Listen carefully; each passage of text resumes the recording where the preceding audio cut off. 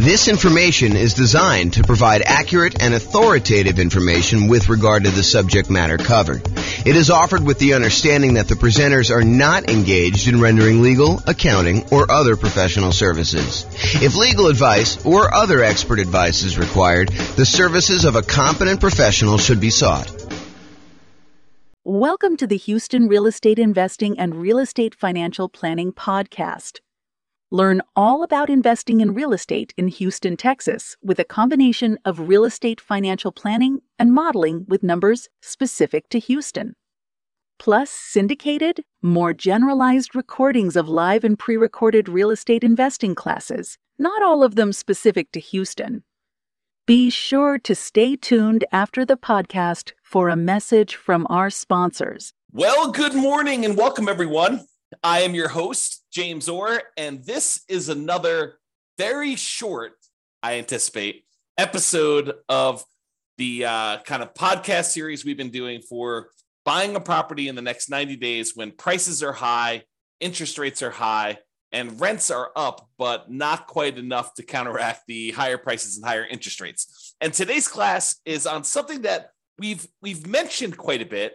We've sort of talked about sort of not comprehensively, but it's the idea of all the different ways to pay for private mortgage insurance. We're calling it the 3 strategies to pay private mortgage insurance. Now, remember, in most cases, a lender's going to want you to put 20% down. And you may want to say to them, hey, listen, I know you want me to put 20% down. However, I would really prefer, if I'm going to invest in real estate, to put less than 20% down. If you're house hacking or you're doing nomad, or even if you're trying to buy a property as a non-owner occupant, investment property that you're not moving into, and you want to put less than 20% down, like let's say you want to do a 15% down non-owner occupant loan, the lender will say to you, okay, I would prefer you put 20% down. However, if you insist on putting less than 20% down, I might be willing to make the loan for you under certain conditions. So if we're doing a non-owner occupant, they may go down to 15% down instead of 20% down.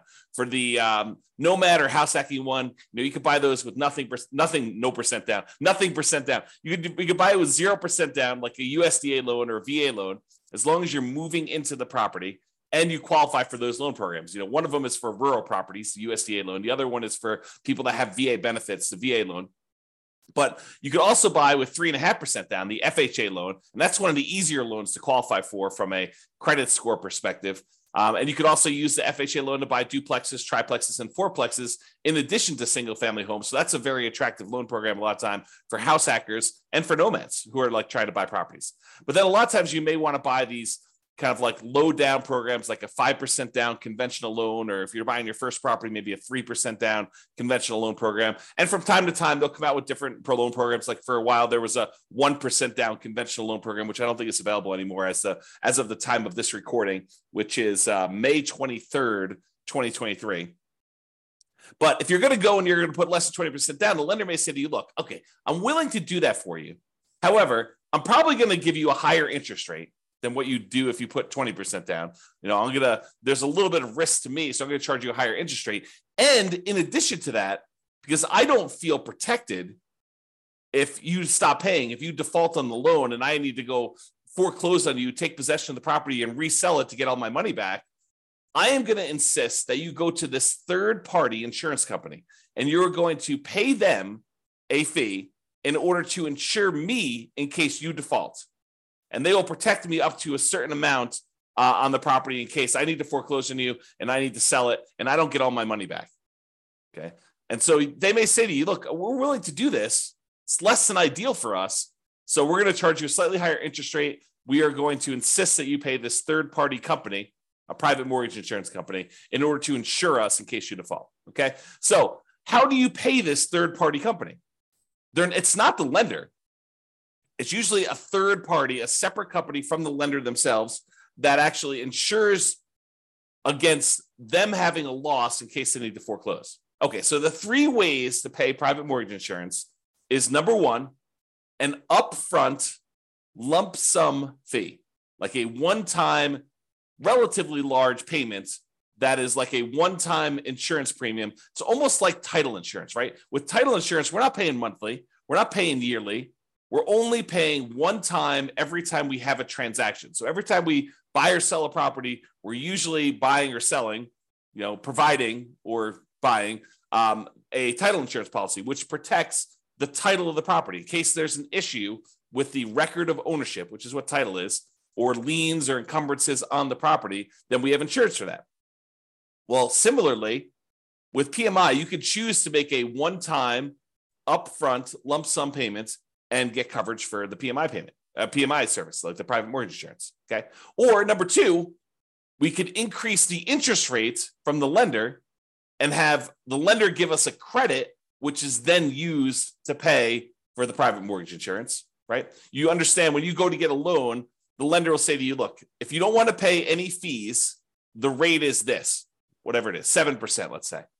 However, if you want to, you could pay us extra money. You almost think of it as like paying interest in advance, but you could pay us a lump sum of money. You could pay us, $5,000, and we will lower the interest rate from 7% to 6.875.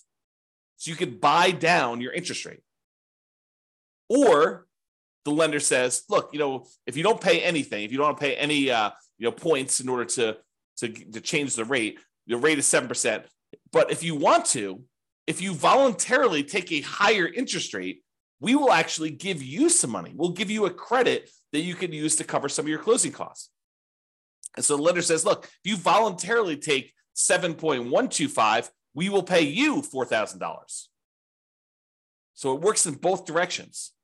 Now, you can't do this and say, okay, I'll take 17%, you give me $120,000. Doesn't work to that extreme. There's limits as to how high you can go in both directions. You can't buy it down to zero, okay? So you can buy this thing down a little bit. You can pay, a little bit of money. You can buy it down, in some cases, half point, a point. You might be able to get a credit for a little bit. There are limitations usually on a loan as to how much you can do there. So you can choose to voluntarily tell the lender, look, I don't want 7%. If you give me 7.25 or 7.375, then you could pay the private mortgage insurance from the credit you're giving me. And so it's sort of like a, in quotes, lender paid private mortgage insurance because the lender is paying it for you and they're baking it into the rate. They're baking it into the mortgage interest rate, right? You're voluntarily taking a higher interest rate in exchange for not having to pay PMI. Another way of thinking about it. Okay. Or the third way is you could pay a monthly private mortgage insurance premium to the private mortgage insurance company via your escrow, and that could cover you for your insurance. Now, and sometimes there are combinations of these. You may have an upfront premium and a monthly premium. For example, with FHA loans, there's an upfront mortgage insurance premium and a monthly mortgage insurance premium. Okay. Now let's look at each one of these to kind of go through a little detail. And we're going to talk about the pros and cons of each because there are some significant advantages to doing one way or another. And depending on what you're trying to accomplish and what your plans are with the property, you may want to do one versus another. Okay. So let's talk about that upfront lump sum PMI fee where you just pay one big chunk all at once, one time when you acquire the property. So you pay that one time upfront lump sum payment for private mortgage insurance instead of paying it monthly. So what are some of the benefits of doing it that way? Well, number one is you don't have to worry about the loan to value of the property and when private mortgage insurance drops off. So with the other payments, the other types of private mortgage insurance options, like the monthly one, in some cases, FHA being an exception, where FHA, depending on how much you put down, doesn't go away ever. But with conventional financing, when you decide to pay a monthly private mortgage insurance payment, after a certain point, when the property value gets to the point where your loan balance is less than 80% of the value of the property, when you get to an 80% loan to value, in other words, then you can request to have that private mortgage insurance removed and you no longer have to pay the monthly fee. Well, if you choose to do the upfront lump sum payment, you don't have to worry about all that. Well, is my property value high enough? Is my loan paid down enough? Am I really at 80% loan to value? You don't have to worry about any of that stuff. And in a lot of cases, when you go to do the monthly one and you think you're getting close to that 80% loan to value, sometimes they'll say, okay, you're relatively close. Why don't you pay for an appraisal? $800, $600, $1,000, depending on when you get it, who's doing it, all that other stuff. But it might cost you, I don't know, somewhere between $500 and $1,000 probably, in order to have an appraisal done to prove to the lender that you are at that 80% loan to value to request to have that monthly PMI removed. Well, if you do the upfront lump sum PMI payment, you don't have to worry about the appraisal. So you can almost subtract off whatever it is, $500 to $1,000 off the cost of the PMI payment, because you'd probably have to pay that in order to have it removed if you're thinking about doing it aggressively. Now, if you just wait until, based on your original purchase price and the loan paying down to 80% loan to value, they probably will not require an appraisal at that point, because it's conservatively likely that you're at 80% loan to value then, and you might not have to pay for an appraisal at all. Okay, but talk to your lender to get the details of your specific loan and your situation and what they're going to require. Okay, so you don't have to worry about that loan to value and when the PMI is going to drop off, because you just paid it all up front, so there's nothing for it to drop off. It basically is in existence already. You paid a one-time upfront lump sum payment. You don't have to worry about anything monthly.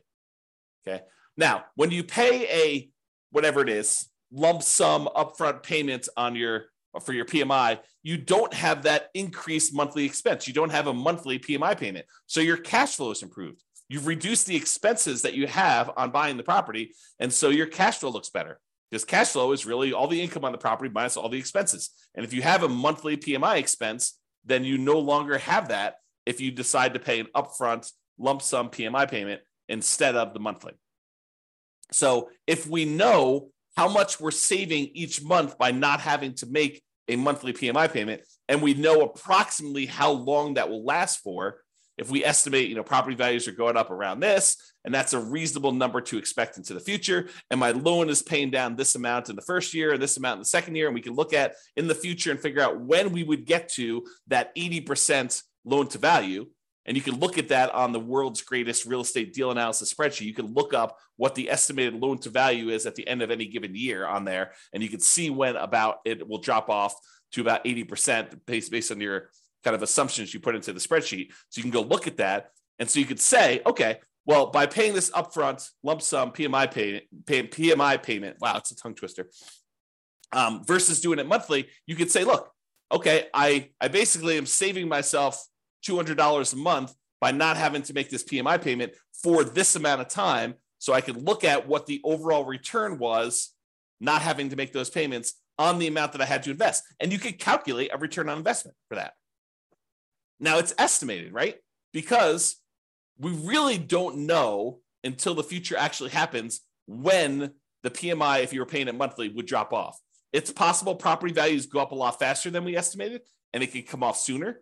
It's possible that property values do not go up, that they go down, and that we have that PMI on there longer than we expected. So we're really doing an estimated calculation as to whether or not we should do this upfront lump sum payment and what the return is going to be on that by how long we might possibly have the monthly one.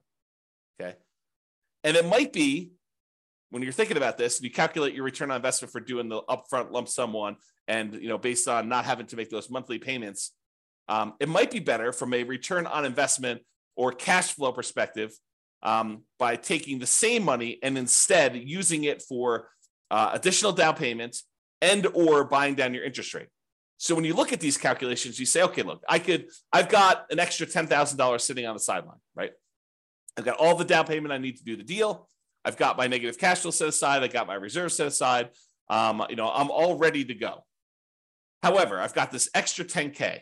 What should I do with the 10K? Well, one option is I could possibly decide, instead of doing monthly PMI, I could pay the upfront lump sum PMI and not have to worry about a monthly payment. Okay, that's one thing. We can look at what the return would be on taking that money and doing that. We can estimate what the return would be.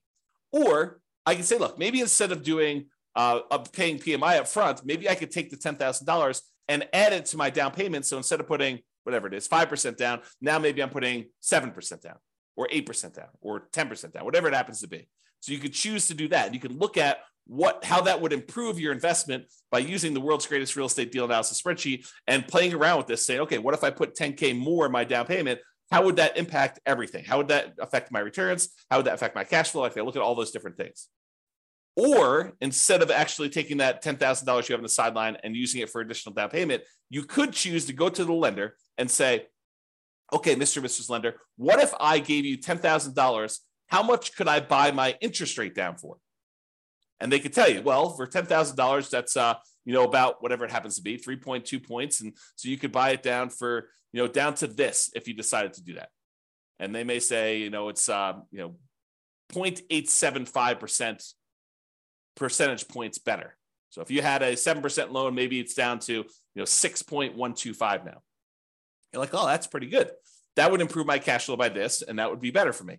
And you could plug that into the world's greatest real estate deal analysis spreadsheet, and you could calculate which one of those three options is best for you. Paying the upfront lump sum PMI payment, paying additional down payment, or buying down the interest rate and seeing which one of those three options gives you the best overall deal. And it might matter what you plan on doing with the property. And that's sort of the subtext of this, right? If you're planning on holding the property for 30 years and eventually paying off that loan completely, and you don't plan to refinance ever, then maybe buying down your interest rate is one of the better options because that savings lasts for the entire 30-year period. And you can look at that. Or maybe doing the extra down payment makes that sense. But if you're planning on selling the property within a year or two or three or four, you're using this as like a rocket booster fuel in order to grow your investment to a certain point, but you're really planning on selling that property and either 1031 exchanging into another property or taking the equity in the property after all your expenses, your true net equity, after all your expenses, and you're going to redeploy that money somewhere else, then maybe you don't want to buy down your interest rate. Maybe you do want to do an additional down payment, or maybe you want to just keep the money on the sideline and not do any of these options. So it's really up to you to decide what your plan is and what is the best use for your money, depending on what you're intending to do with the property. Now, when you do decide to do the upfront lump sum PMI fee, it does not hurt your debt to income, which is one of the benefits. So instead of choosing to have this extra monthly fee on there, the monthly PMI version, which would impact your debt to income, when you go to calculate and qualify for the next loan or even this loan, it is going to impact what your debt to income ratio is for buying the property. When you do the lump sum one, it doesn't. So if you were really close on your DTI numbers, one of the options could be for you to choose to pay the upfront lump sum PMI payment to improve your DTI and get below whatever ratio you need for that particular loan or that particular interest rate. Because sometimes DTI will impact your interest rate in some cases. Okay. Especially if you're high, you get penalized if you go too high. That's what I'm thinking of. All right. So the benefits are you don't have to worry about loan to value. And when it pays off, you get improved cash flow and it does not hurt your debt to income ratio. Now, what are the downsides of doing this upfront lump sum PMI payment? Well, number one is you're paying a big chunk up front. You got to have that money. If you don't have the money, it's not an option. Right. And if the market is appreciating very quickly and you have a very low interest rate, you're gaining equity and lowering your loan to value very rapidly, right? Because the market's going up, so your property value is going up, and the lower your interest rate is, the more you're paying in principal on that loan early on. So lower interest rates actually pay a little bit more in principal payment with each payment that you're making. So if you got a low interest rate and property values are going up, then the spread is increasing quickly. And so your overall loan to value, the amount of your loan balance compared to the value of your property, is actually improving. And so you might not be paying that monthly PMI for very long at all. So in a fast appreciating, low interest rate environment, which we saw pretty significantly over the last, 5 years or so, you may be choosing to pay this upfront lump sum payment when you would be paying your monthly PMI for a very short period of time. And so much so that if you're seeing these really rapid increases in property prices, like 10% plus, which we saw in some markets, then you might actually run into a different problem, which is a minimum that the PMI must remain in place. Some PMI companies may say you need to leave this policy in place for at least a year if you're paying monthly. Okay, and if that's the case, then you may run into that. If property values went up 10% and you pay down your loan a little bit and you put 8% down your loan to begin with, well, a 10% increase in paying down the loan, a couple of percentage points, you're already at 20% at the end of the year.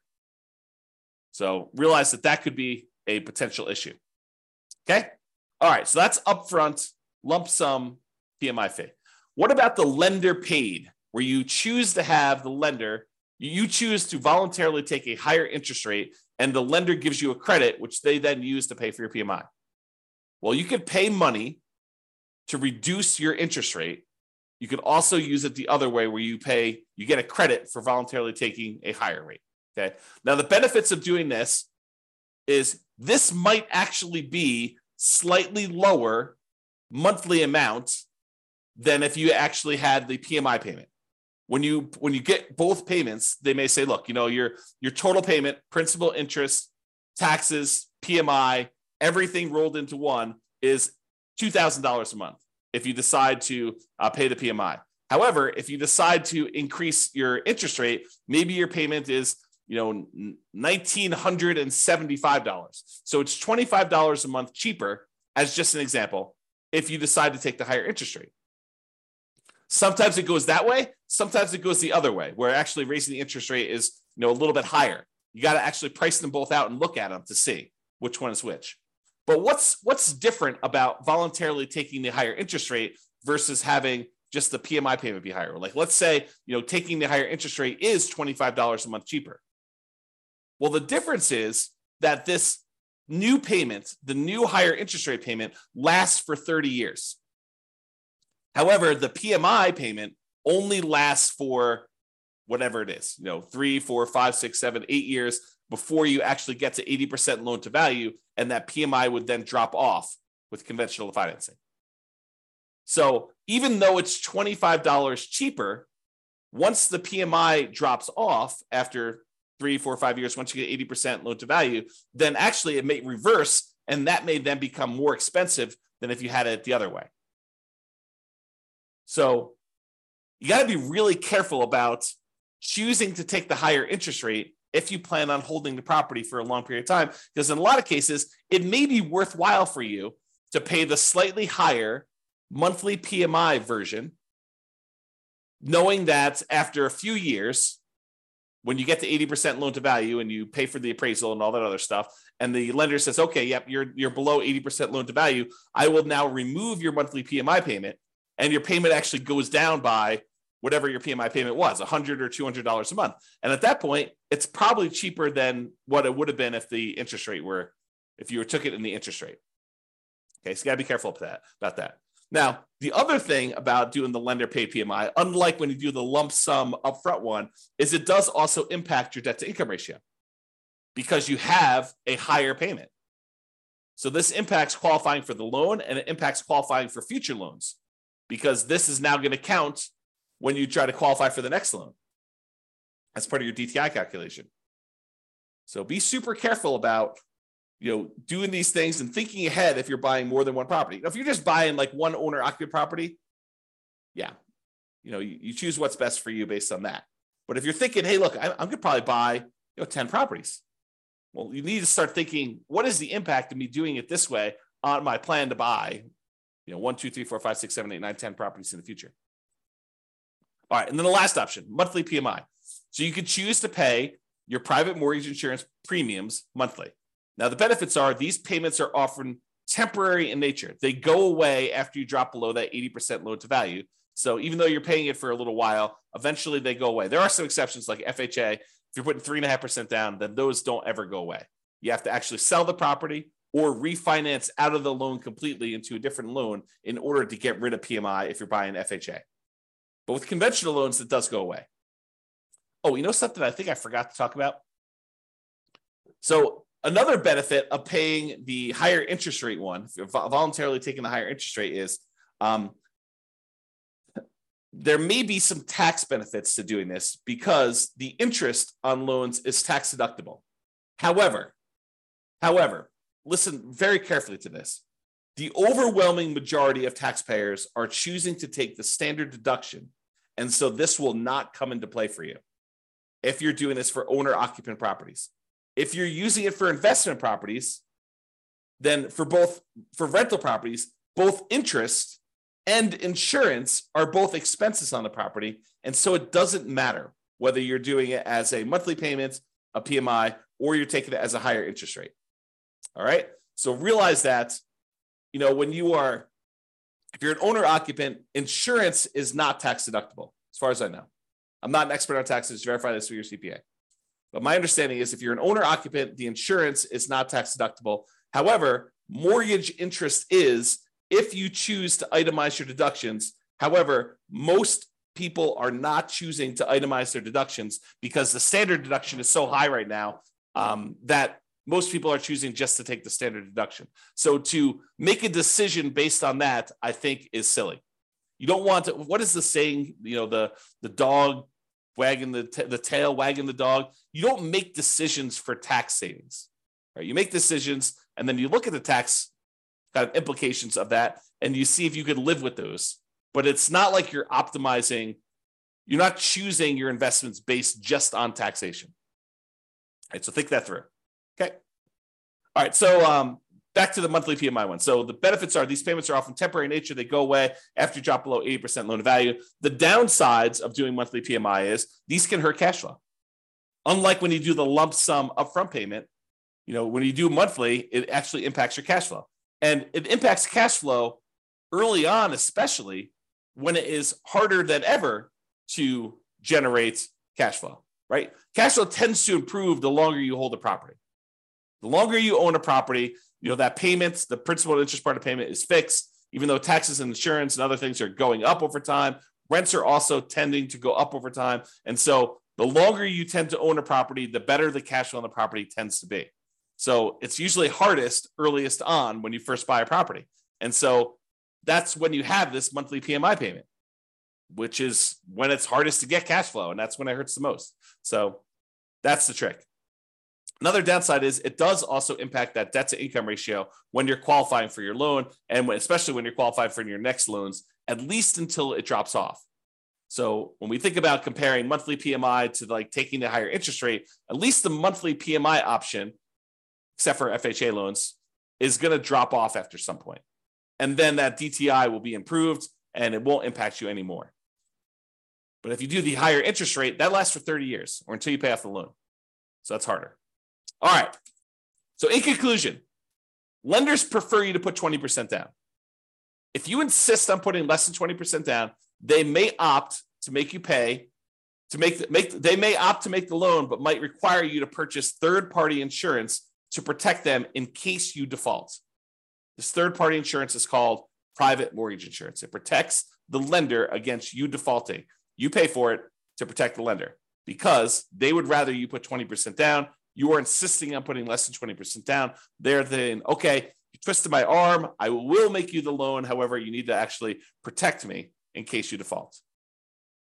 Now, when you get your loan, you can often choose which way you prefer to address putting less than 20% down and paying PMI. You could do this upfront lump sum payments. You could choose to voluntarily take a higher interest rate to get a credit, to have the lender pay for PMI, or you could choose to pay the PMI payments monthly.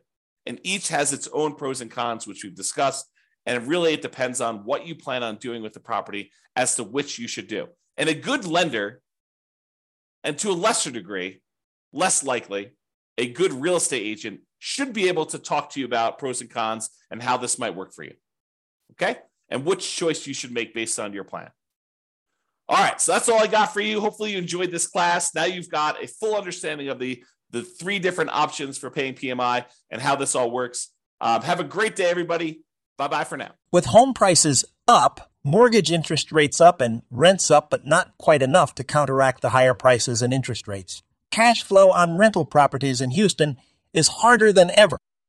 Book a call with the Real Estate Financial Planner to apply our proprietary 88 strategies to improve cash flow on your rentals. See the show notes for a link to schedule your call and improve your cash flow today. If you're a real estate agent, lender, or professional in Houston that wants to help our real estate investor listeners, consider reaching out to learn about collaboration opportunities with this podcast. We'd love to add more value to our listeners by having you assist our investors buy, sell, and finance their real estate investments. See the show notes to schedule a call to discuss collaboration opportunities.